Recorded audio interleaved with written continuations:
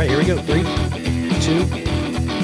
Hello again, everyone. Welcome to another episode of On the Range Podcast with Warhog Tactical and Kelly Defense. I am Mark Kelly, and as always, I am joined by my co-host and friend, Rick Hogg. How's it going, buddy? Man, it's going great, Mark. Just want to thank the viewers, listeners for giving us your most precious commodity, your time to tune in for a fantastic guest today. So we've got Navy SEAL Marty Strong, future author of Be Visionary book coming out here beginning of next year. I'm not going to steal any more thunder. I'm going to pass it right to Marty. Marty, how you doing, buddy?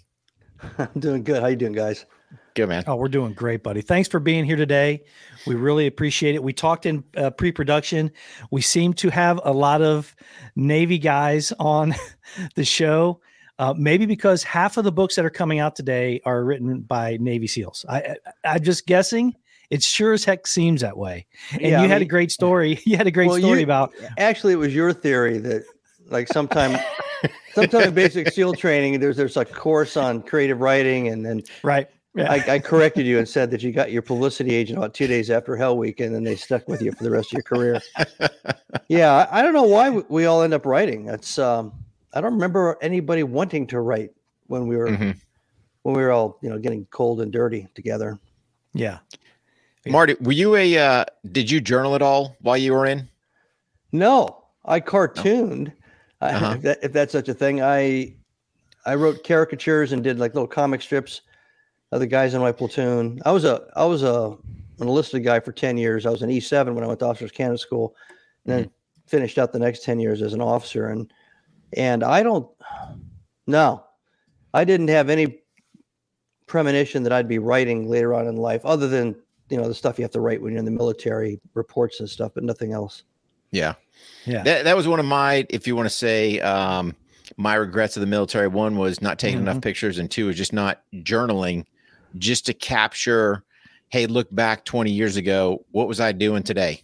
I have no idea. Right. Yeah. It'd be kind of cool just to look back and know. The pictures thing. See, journaling would have been perfect for me because we had Instamatic cameras, and we had Polaroids, and we usually didn't carry them in the field. We didn't carry them anywhere where you'd want to get a cool picture, right? We didn't have the camera when we needed the cool picture. And what I ended up doing when Facebook became a big thing, we ended up having communities. I started hooking up with some of the old guys that I knew from different SEAL teams, and we started swapping what few pictures we had. And by virtue of that exchange, I probably have a couple hundred now, but I probably had about 10 before that. Oh, yeah. Yeah.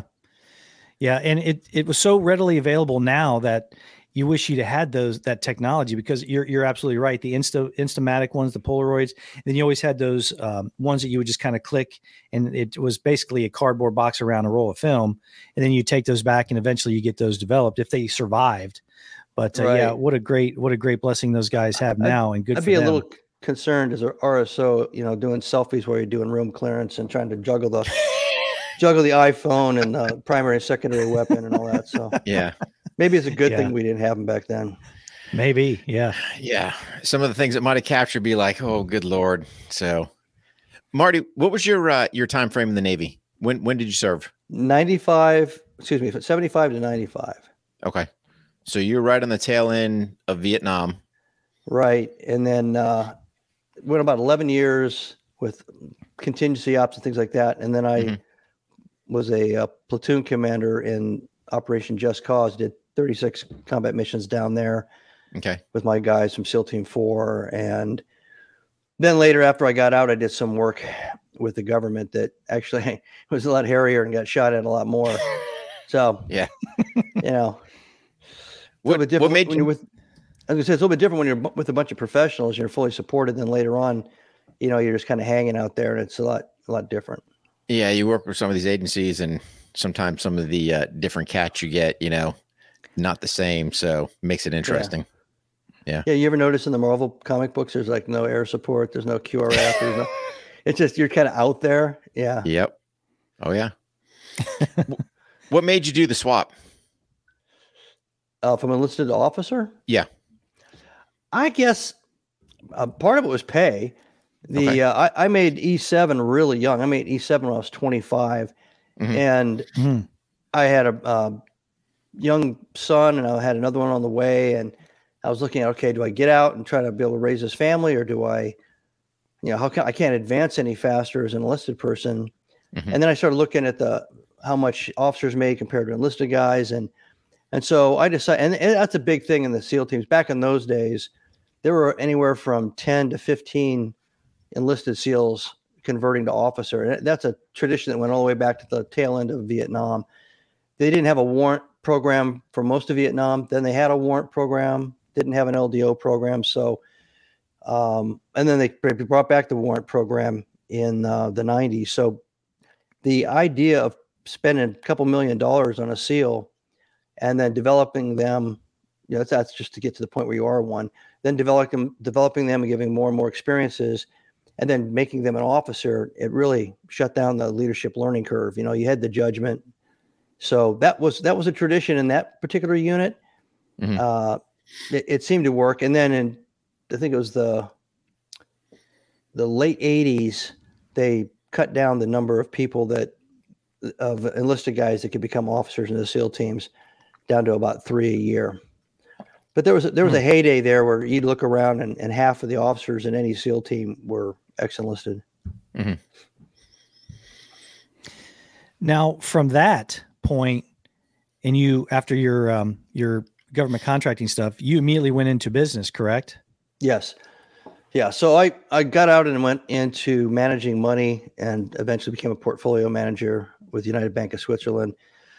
And I was doing some oddball things in those days on the side, some light consulting, public speaking.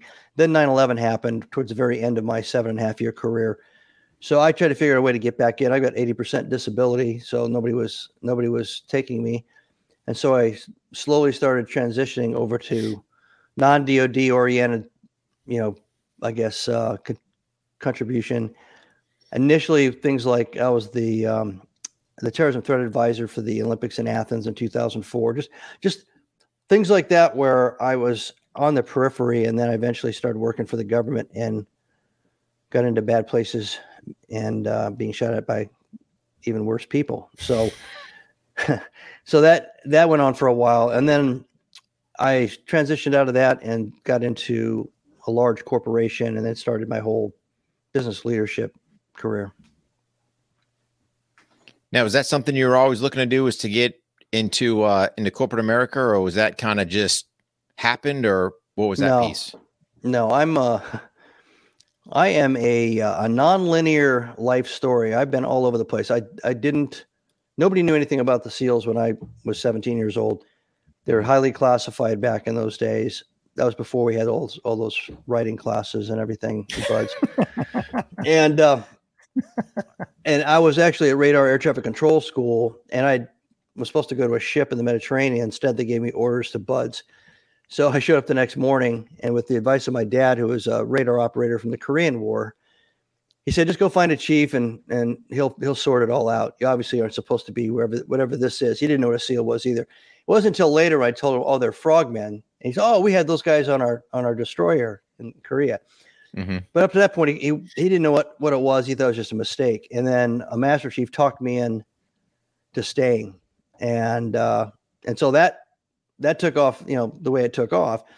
And then I was going to go to law school, took the LSAT as I was getting out of the Navy. And a Navy captain, SEAL, was swinging by the SEAL team and heard that I was making that decision. And he said, he came in there and he grabbed me. He goes, let's go. We're going to lunch. And he talked me out of it and talked me into financial services, which is what he was doing. He'd been out for about 6 months. So there you go. So I'd spent all that time preparing for the LSAT, getting ready, and boom, off in a different direction. So yeah, my life tends to be very well planned until it isn't. But I think that's a lot of people, right? Just kind of, yeah. Hey, you're going down the road and you think you've got a plan set up, and then somebody injects with, might not be the best idea, or maybe try this, or maybe that sparks that interest, and it's like, run down that road and kind of see where it goes. I'm not afraid to jump through a window of opportunity. I write about it and be visionary a lot, but it's actually my lifestyle. I've had opportunities that didn't look like they were going to be very palatable or safe or whatever. But most of the time, I hear the logic, I see the logic, and then I make the decision and I change. Even if I've committed to the plan to a point where I think I'm locked in, because now I got new information, new assumptions, and so I say, all right, and then the more you do that, and the more you're confident that you can deal with whatever you have to do to make the switch, the pivot, the more it feels instinctive. I don't think it's something that's innate. You're not born with it, but with repetition, you feel comfortable and you start jumping through those windows of opportunity more and more.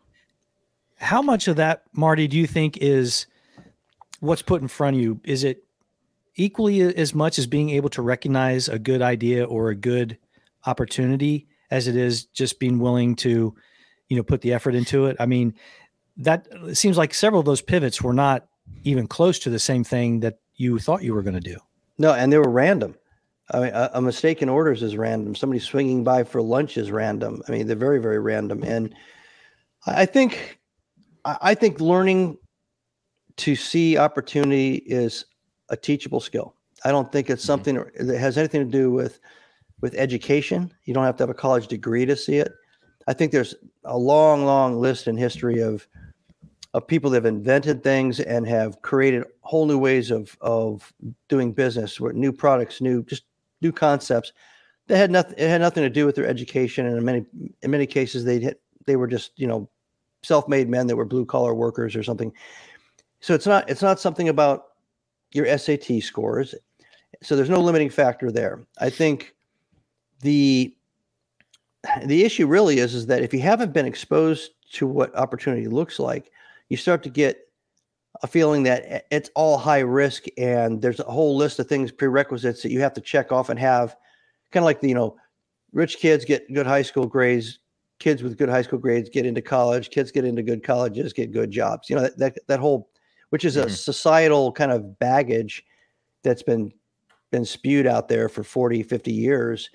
And I think recently in the last 3 years or so, everybody's kind of come to the cold reality that it doesn't really work that way. Like 30% of everybody that goes to law school becomes a lawyer. I mean, it's because they get there and they realize this sucks. I don't want to be a lawyer. This job sucks. And when you start as a lawyer, you're not making that much money. You're basically a clerk. So, it's just that quiet truth. But even though it's a quiet truth, people buy into that definition of I'll call it success, or that definition of what it takes to be successful.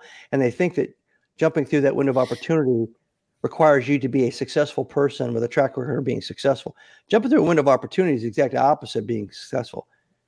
That's risk taking. You don't know what the outcome is going to be. There's no formula. There's no analytics program you can run everything through and say, yes, I'm going to marry that woman instead of that woman. You jump through the window because something tells you, I think that would be good for me. And I think I could do well in this direction. So yeah, it's very teachable. So on that one there, Marty, so there's a couple different avenues, right? And totally agree with you. So you're looking at opportunity from the individual level, i.e. like your inventor, hey, am I going to go out and try to take this item to market? Or the other side, hey, you just have an opportunity thrown at you.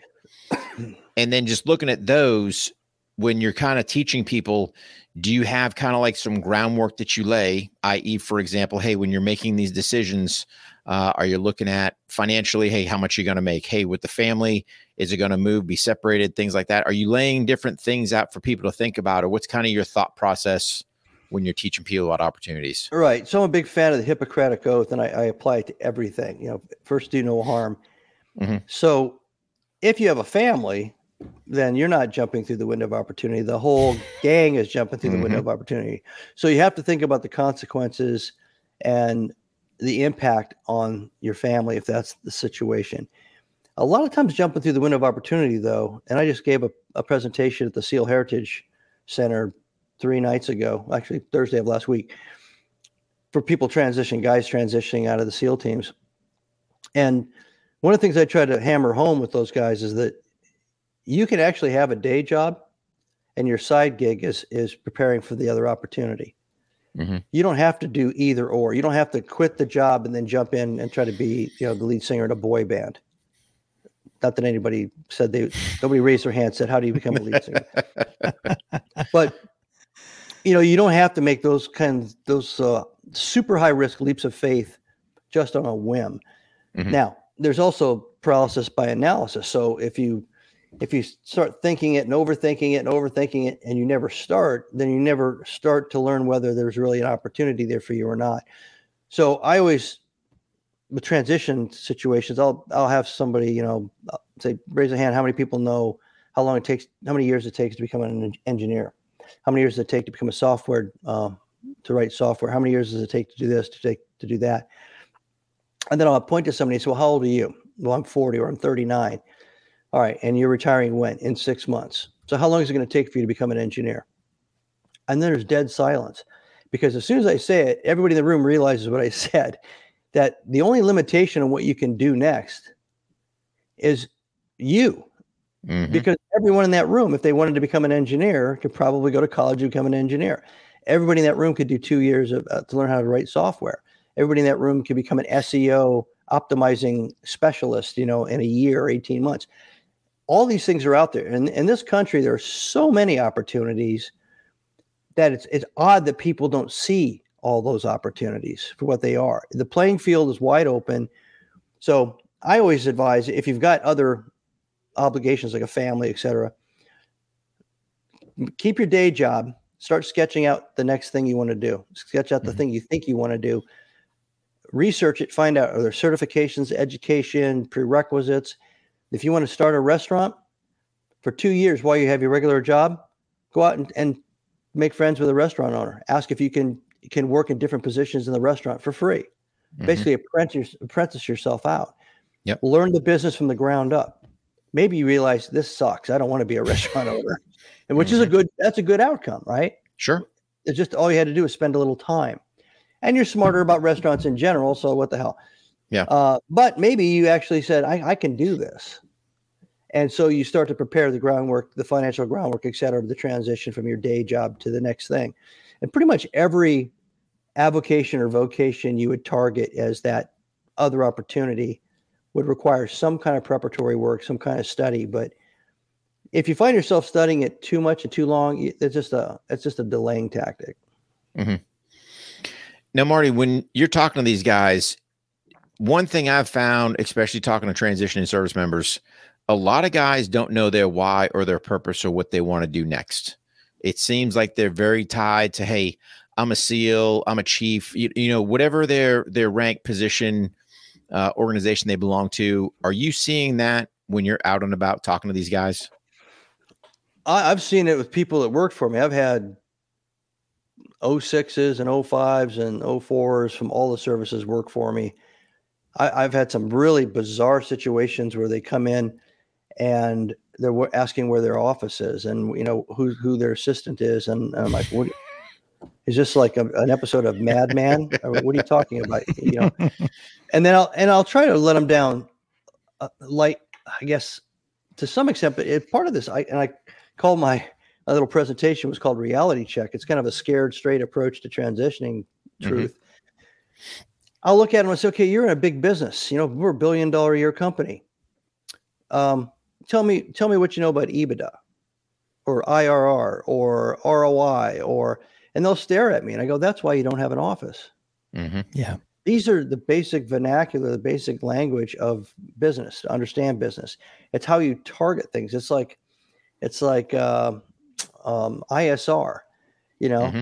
Do you know what BI is? No, it's business intelligence. It's like ISR. See, so there's some things that convey and are compatible, but for a different purpose. And the purpose is to improve those other things I mentioned.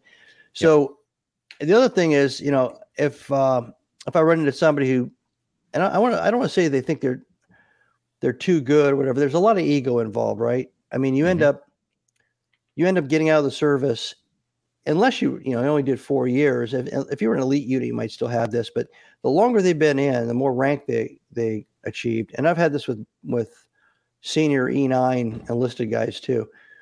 There is a whole positional authority, a persona that they've had for the last couple of years of their time in service. They're at the top. They're an apex performer.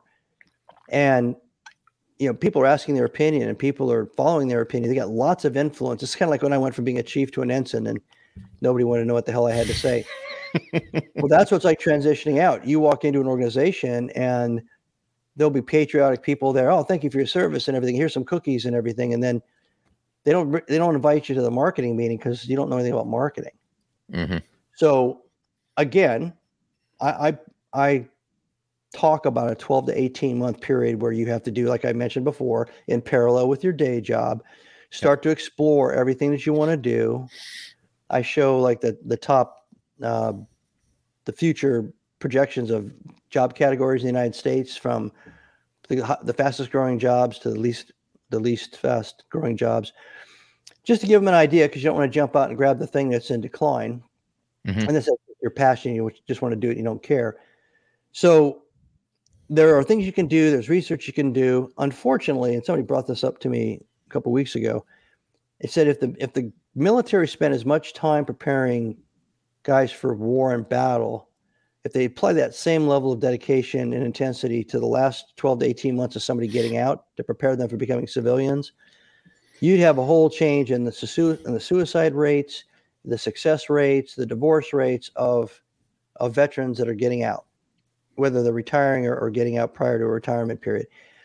Because what we're basically doing, which happened with me, you go to a 2-week or a 1-week little course, and they teach you how to, how to wear a suit and tie and what a resume looks like and how to convert. I'm a 240 Bravo expert, and convert that into, I know how to do advertising or something. All the crap where you're exchanging what you did in the military for something that's similar, but it's not similar. And it may get you the interview, but then you fall apart in the interview because you really didn't know that other term that they taught you in that class. That's a term that's got a massive amount of information behind it and a massive amount of knowledge behind it. And you're completely flat-footed, deer in the headlights when somebody actually asks you about that part of your resume.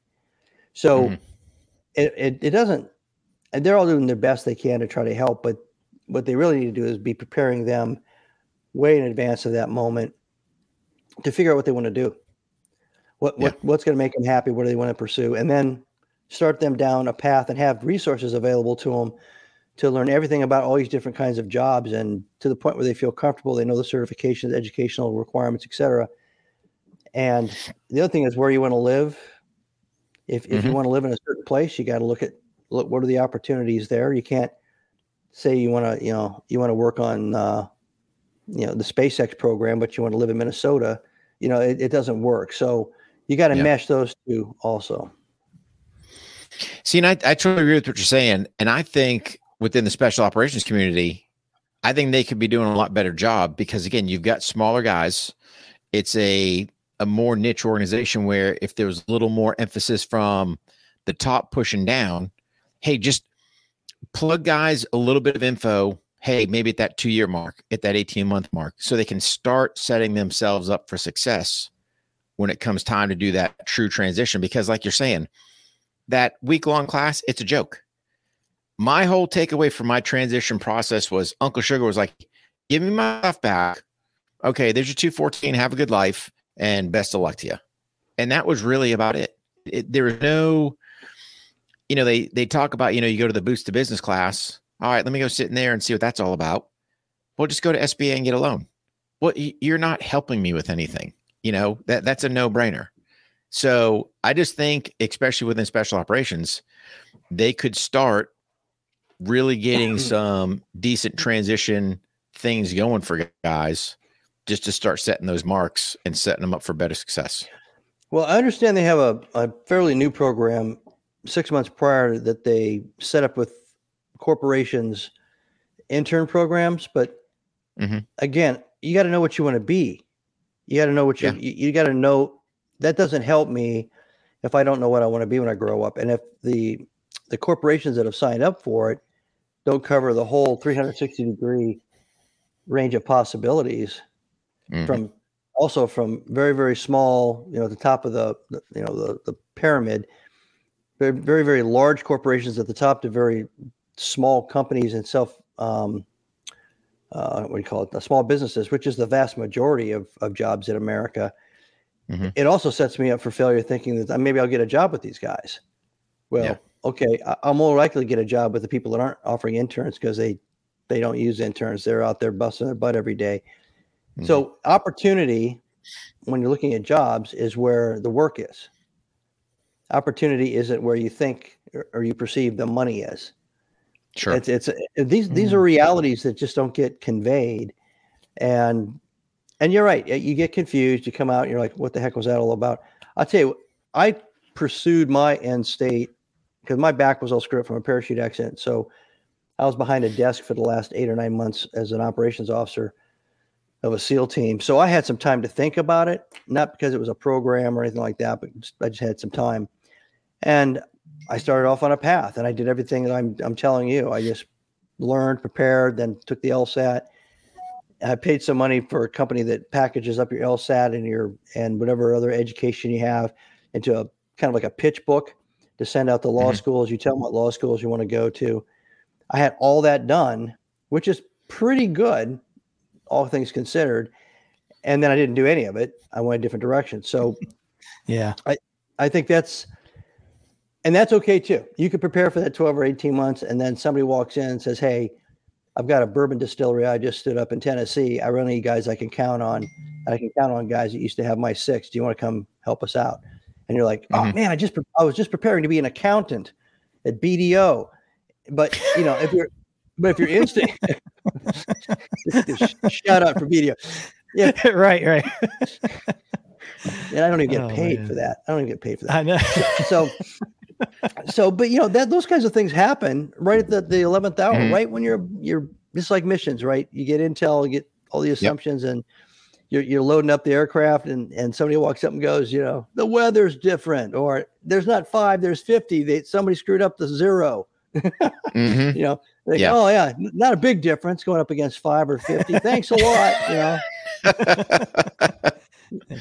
So that's the same way life works, and the problem I think with guys getting out of the military is it's the same problem you have with guys getting, kids getting out of high school or kids getting out of college. It's that same daunting, what am I going to do? What do I want to do? But they're trying to solve it all in one big chunk. If you can just look at your life as 65 to 75 years of living, and at least 50 of that years working, you can do all. I've been in business for 27 years, and I was a SEAL for 20 years.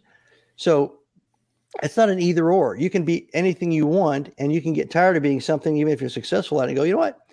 I think I want to do something else. Randy Hedrick, the guy that invented TRX, a friend of mine, he's a SEAL, and he took TRX to where he took it, and I want to do something different. And so he completely shifted gears and started doing something different. And that's okay. You do whatever you want to do. Yeah. Now, after your portfolio work over at the Swiss Bank or whatever, it mentions that you did a lot of startup work. And what was your piece on that? Were you mostly showing folks how to do it, or you actually invested in the companies? No, like some of the programs that you're doing now, is that how you helped these startups get going? I was more the advisor and architect rather than the money was already there. A lot of cases, the businesses were acquired and they were in some disarray, in a few cases distressed. Think of it like you go to buy a house, you're going to flip a house. It seems like you're getting a good deal, and then you find out, like on HGTV, there's dead bodies in the attic or something, and it's and then they have the list of how much money it's going to cost to get rid of the dead bodies, right. and your margins shrinking, and like, oh man, yeah. So a lot of times when you buy businesses and you buy them on the cheap, you end up with that same situation. Much more complex than dead bodies. It's much more subtle. So what I ended up doing is I ended up being called in to run around inside of a corporation that was making lots of acquisitions, all kinds of different companies too, by the way. And it wasn't because I knew something about that particular company, what they did for a living, like how to bake the bread the way they did it. It was more because I was, it's like a football coach. So I coached youth football. And if you're in the military and you're an NCO, or if you were a coach for any period of time, you can watch a team in action and you just immediately see the things that need to be fixed. It's like a superpower, right? You just stand there and you go, I get what's going on here. There's one kid who thinks he's the hero, and the coach is actually catering to that, and to the detriment of everybody else's development. So that the team isn't any stronger because we're it's one single point of failure, which is the superhero, whether he's a running back or a quarterback, whatever.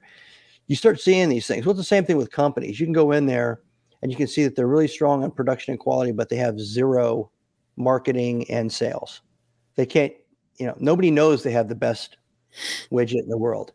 Other places, they have a really good grasp or a real good hook into the local market, maybe even more than a local market.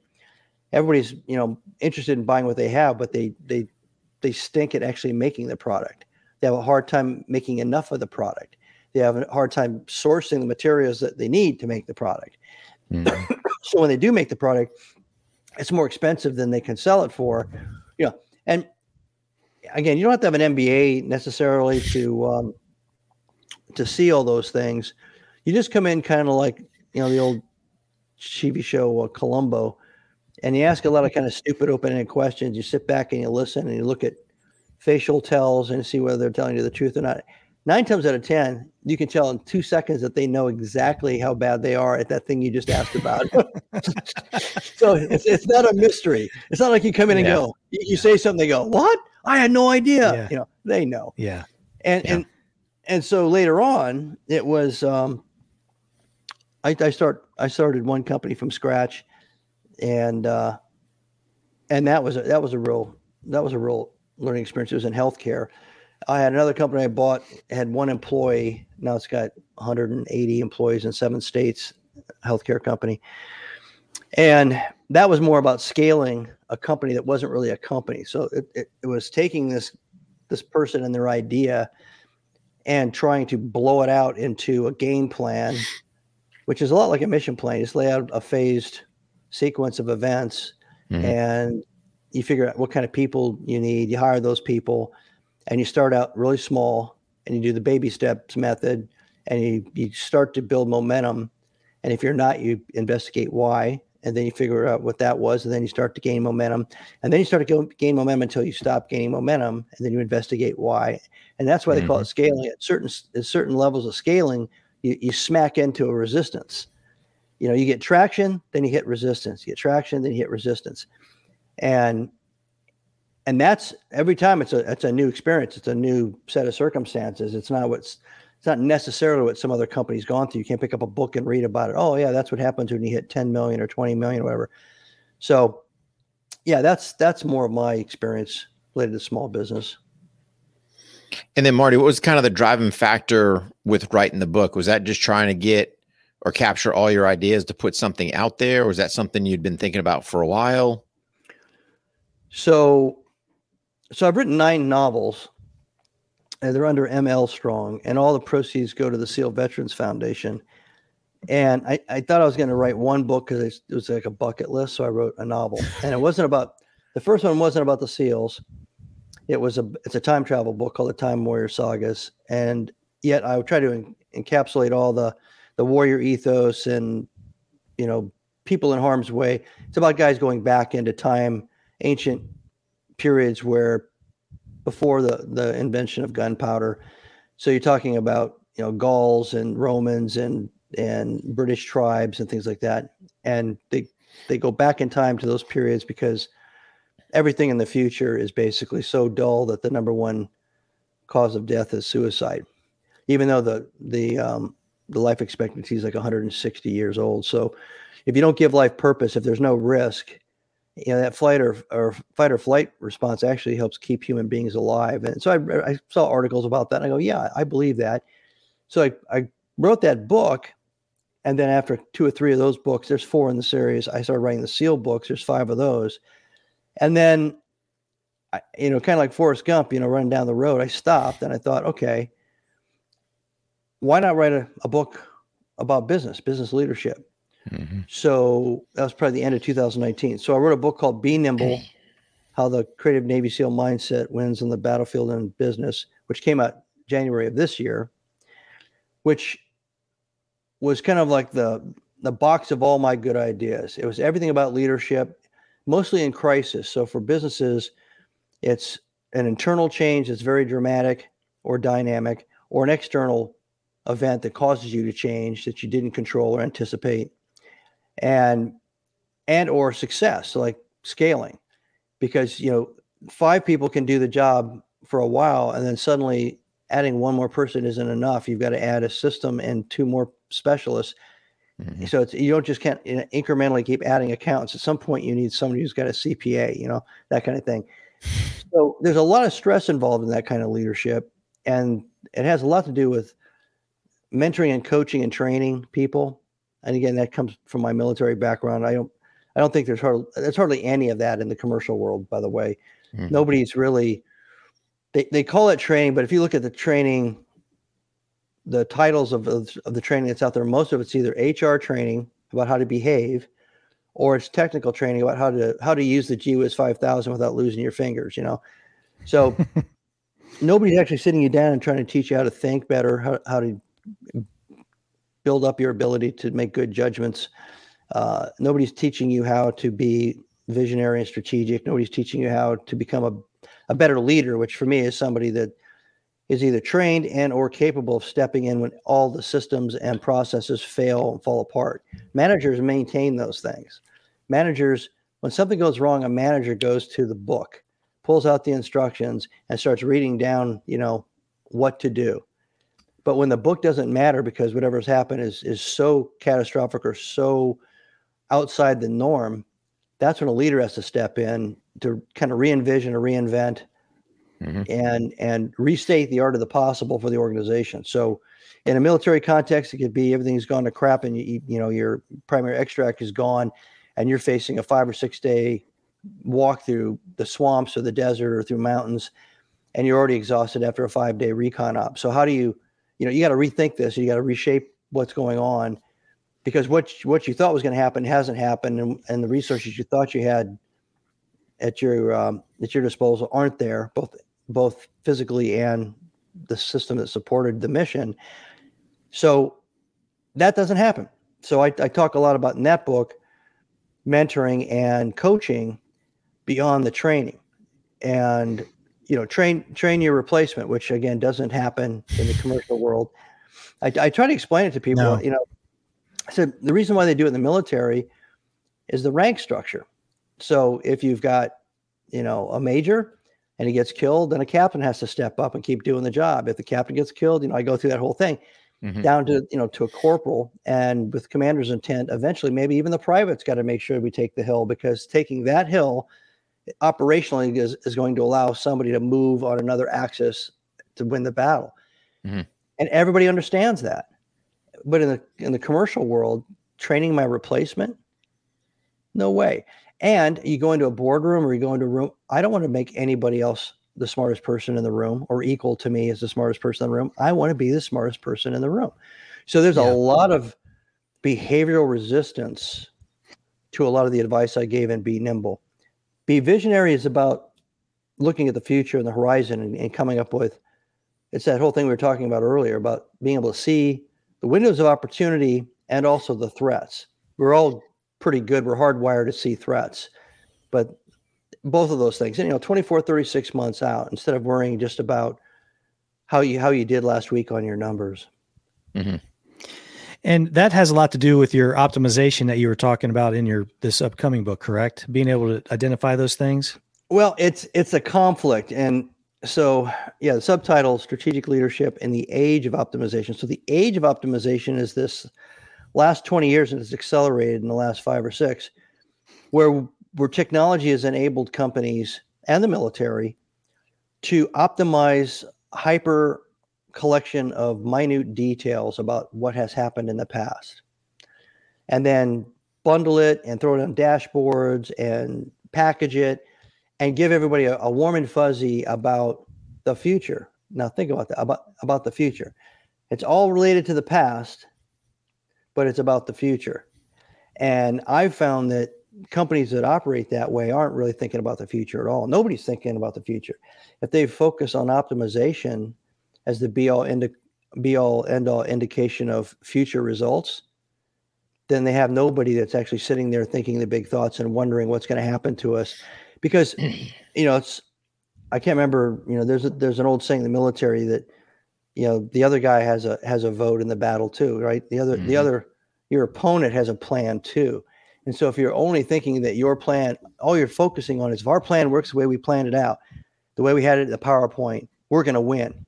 And so you're going through your little steps and somebody comes in and does something to you and you go, wait a minute, you're messing up my plan. I'm going to keep. So that's how it's like that in business, but 100,000 times more dynamic. Everybody is moving, shaking, change, and the universe is in a constant state of change. Markets and industries are in a constant state of change. Technology is in a constant state of change, which means that almost every day something is being invented or conceived or innovated that's going to change your business.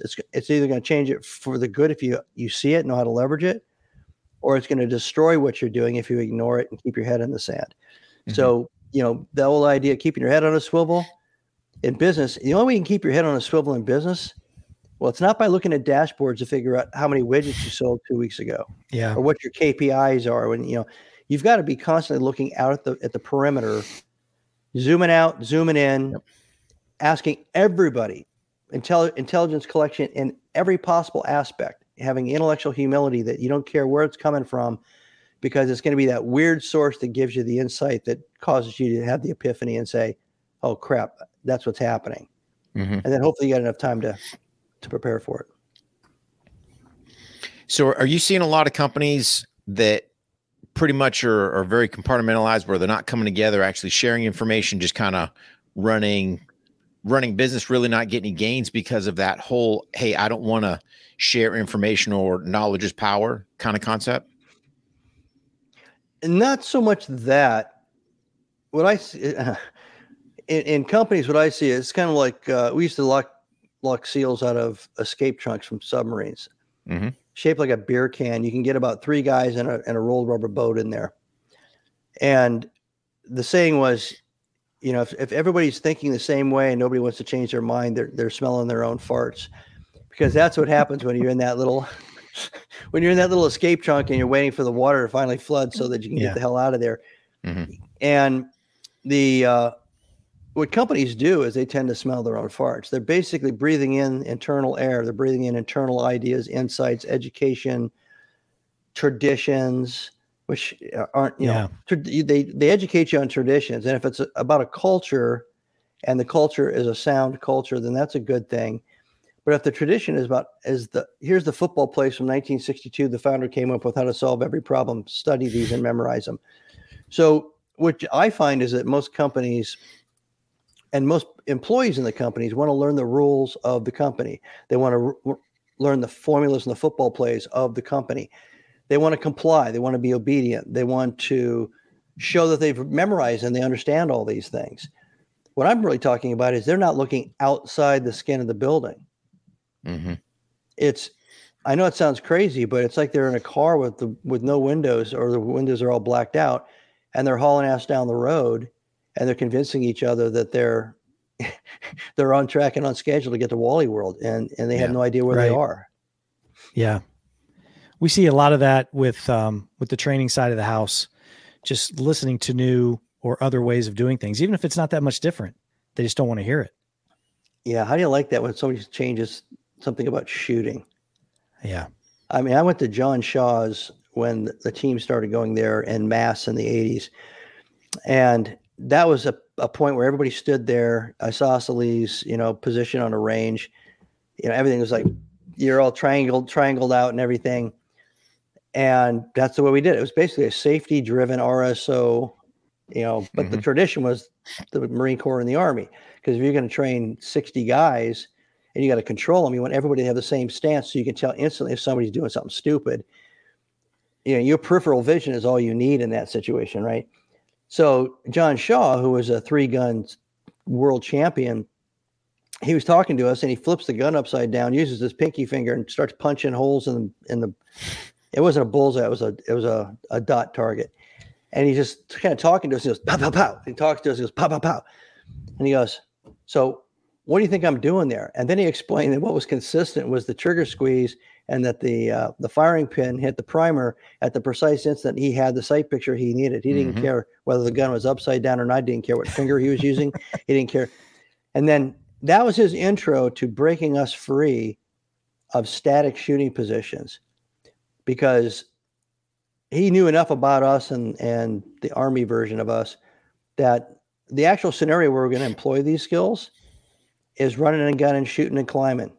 It's not standing on a line, like the British military in the 1700s or something, but it's as stupid as that sounds. Yeah. I mean, at that point I'd had 11 years, I think, in the teams. We're all going, there's guys that were fighting against it. And there's other guys that are going, well, maybe you can do it. You're a 3-gun world champion. I can't take my little finger and do that. But then he showed us how to do it. And he did the same thing with a shotgun. None of us had shot the shotgun hardly at all. It was kind of a security weapon. And all of a sudden he shows us how to shoot it. And everybody after that just wanted to just go everywhere with shotgun.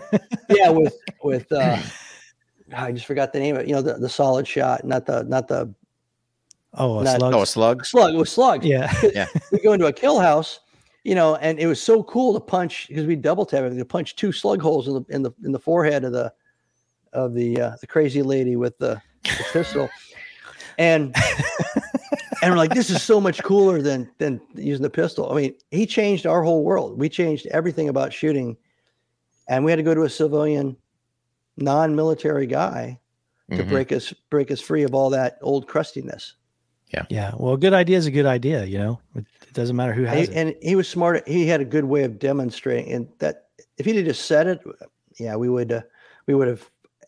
SEALs all think they're pretty smart, so we would have all been coming up with 1,000 reasons why it's not going to work. But right. So that and I know grips have changed. There's lots of different ways people are doing primary, secondaries, and reloads, and that evolves over time. And then you get in there. I will say one thing though, the repetition of something that makes you proficient. The old rule about whatever you've practiced well is what you're going to end up doing when the stakes are high and you're in that moment. It's old martial arts rule. 1 punch and 1 block and 1 kick practiced 1,000 times is better than 1,000 different kinds of kicks and punches and blocks practiced 2 or 3 times. So if somebody's got the ability to do primary and secondary drills cleanly, safely, and accurately, and it's only 1/10 of a second difference than the new way, I've always felt it's kind of important that you realize why you're doing it. Are you just teaching it because it's the new improved tide, or is it because there's a real significant change in performance? And so you get into those battles too, where marginally optimizing a particular procedure becomes the only thing, instead of the fact that this person's got 10,000 rounds out of a SIG, and blindfold, beaten up, and without 5 days of sleep, they could still hit what they have to hit. But now this new technique is going to make them actually a worse shooter in those situations until they get the 10,000 rounds out. Yeah. Well, so are you seeing, Marty, just one last quick question for you. Are you seeing, as far as like on the business side, so when someone does do that inject, more bucking back or more receptive? Oh, bucking back. Because that's the way we've always done it, and that's the way we're going to keep doing it, and that's produced our numbers, and we don't. And not only that, I'm in a state of compliance and obedience. When I was onboarded in this company, they didn't say, figure it out, try new things, experiment, surprise us, surprise us. They didn't say that. They told us how to act, how to perform, what to do, where to go, when to go to the bathroom, when to take lunch. Yeah. So I'm on the board of a nonprofit called Best Robotics. It's been around for 30 years. They do robotics competitions, 2-day competitions with kids all around the country, about 20 times a year. One of the things we've pulled from there is the concept of divergent thinking or divergent thought. It's rule breaking. So these kids are going through and building these robots, and engineers from a lot of major technology firms watch them. And then they're astounded at how well they do. And then they come to the realization that they aren't trained software writers, or they aren't trained engineers. Right. So how are they doing it? How could they possibly be doing it? Well, the reason they're doing it, and the reason why those engineers that are looking at that aren't having the same, dashes of creativity and innovation on a regular basis, is because when you go through any college program, I don't care what the subject is, even liberal arts, what's being pounded into your head is the tradition of thought in that particular area. This is the way you write a sentence. This is the way you build a building or a bridge. This is the way you build a car, and then you come out of 4 years of that, then you go into a company doing the same thing. Welcome to, XYZ Corporation. This is the way we do it here. This is the way we've always done it here. This is the way you're going to do it here. I don't think most employees and leaders in companies have a chance with all that kind of pressure and that repeat, drumbeat of indoctrination and focus on obedience and compliance. Now, I'm not talking about burn the building down kind of divergent thinking. I'm talking about when you get in a room and you're going to talk about some new way of doing something, you got engineers and you bring in some artists, and the artists are in there to help you with the design and the shape of the thing. Well, the engineers want to make it square and they want to make it, easy to build, but the artists are looking at the aesthetic of it. Now that's using divergent thinking of two different kinds of professionals and trying to mush them together like a Reese's peanut butter cup. And you can get some incredible results as long as whoever is sponsoring that makes sure that all sides get their input in and they don't get overwhelmed by the demand of obedience from one specialty over the other. Well, I know there's always a question that Rick likes to ask our mentors like yourself to veterans getting out. But I wanted to ask one more thing about the book. Where can people go to get it, or is there a pre-sale? Can they get it right now? Yeah. So Be Nimble's out. It's been out all year. Be Visionary is in pre-sale on Amazon, but you can get access to all my articles, my books and everything by going to martystrongbenimble.com. And that has links to the Amazon points of sale for my novels and my business books. Awesome. And we'll put that in the show notes so everybody can click on that. And I know Rick always likes to ask this question for the veterans that are getting out of service. Yeah. So really, Marty, it's if you had one piece of advice to give a transitioning service member, what would that be? Relax. Look at how much time you have left in your life and don't make it so hard on yourself. Pick something you think you'd like to do and just go for it for a while, and then pivot or transition to something else if it doesn't work out. All right. Awesome. I like it, man. We got the Army Navy coming up, so we will definitely reach out to you, see if we're going to do anything. Army Navy game is a big deal here at On the Range Podcast. I can tell you that. We took a walloping last year. We're looking for a little bit of redemption, but man, Navy looks good again this year. So we'll let you know how that goes. And I think, especially if we win. And I think it was like 1924 or something when they came up with the term walloping when Navy beat Army back then. So yeah, probably so. Yeah, I think that's specifically associated with Army losing. With the amazing beating that they took. I mean, where else can you take a walloping if you think about it? Nobody ever says, don't go over there, you'll take a walloping. Nobody says that. Yeah. Mm-hmm. Yeah, well, we're gonna have to take it until this next game, the results, but it's a big deal. So again, Marty, thank you. You're a great guest and great information, and can't wait to hear about your next venture and next book. But really appreciate you being here, pal. Well, thanks for having me, guys. It's been fun. Absolutely, Marty. Thank you, buddy. Thanks, buddy. All right, guys.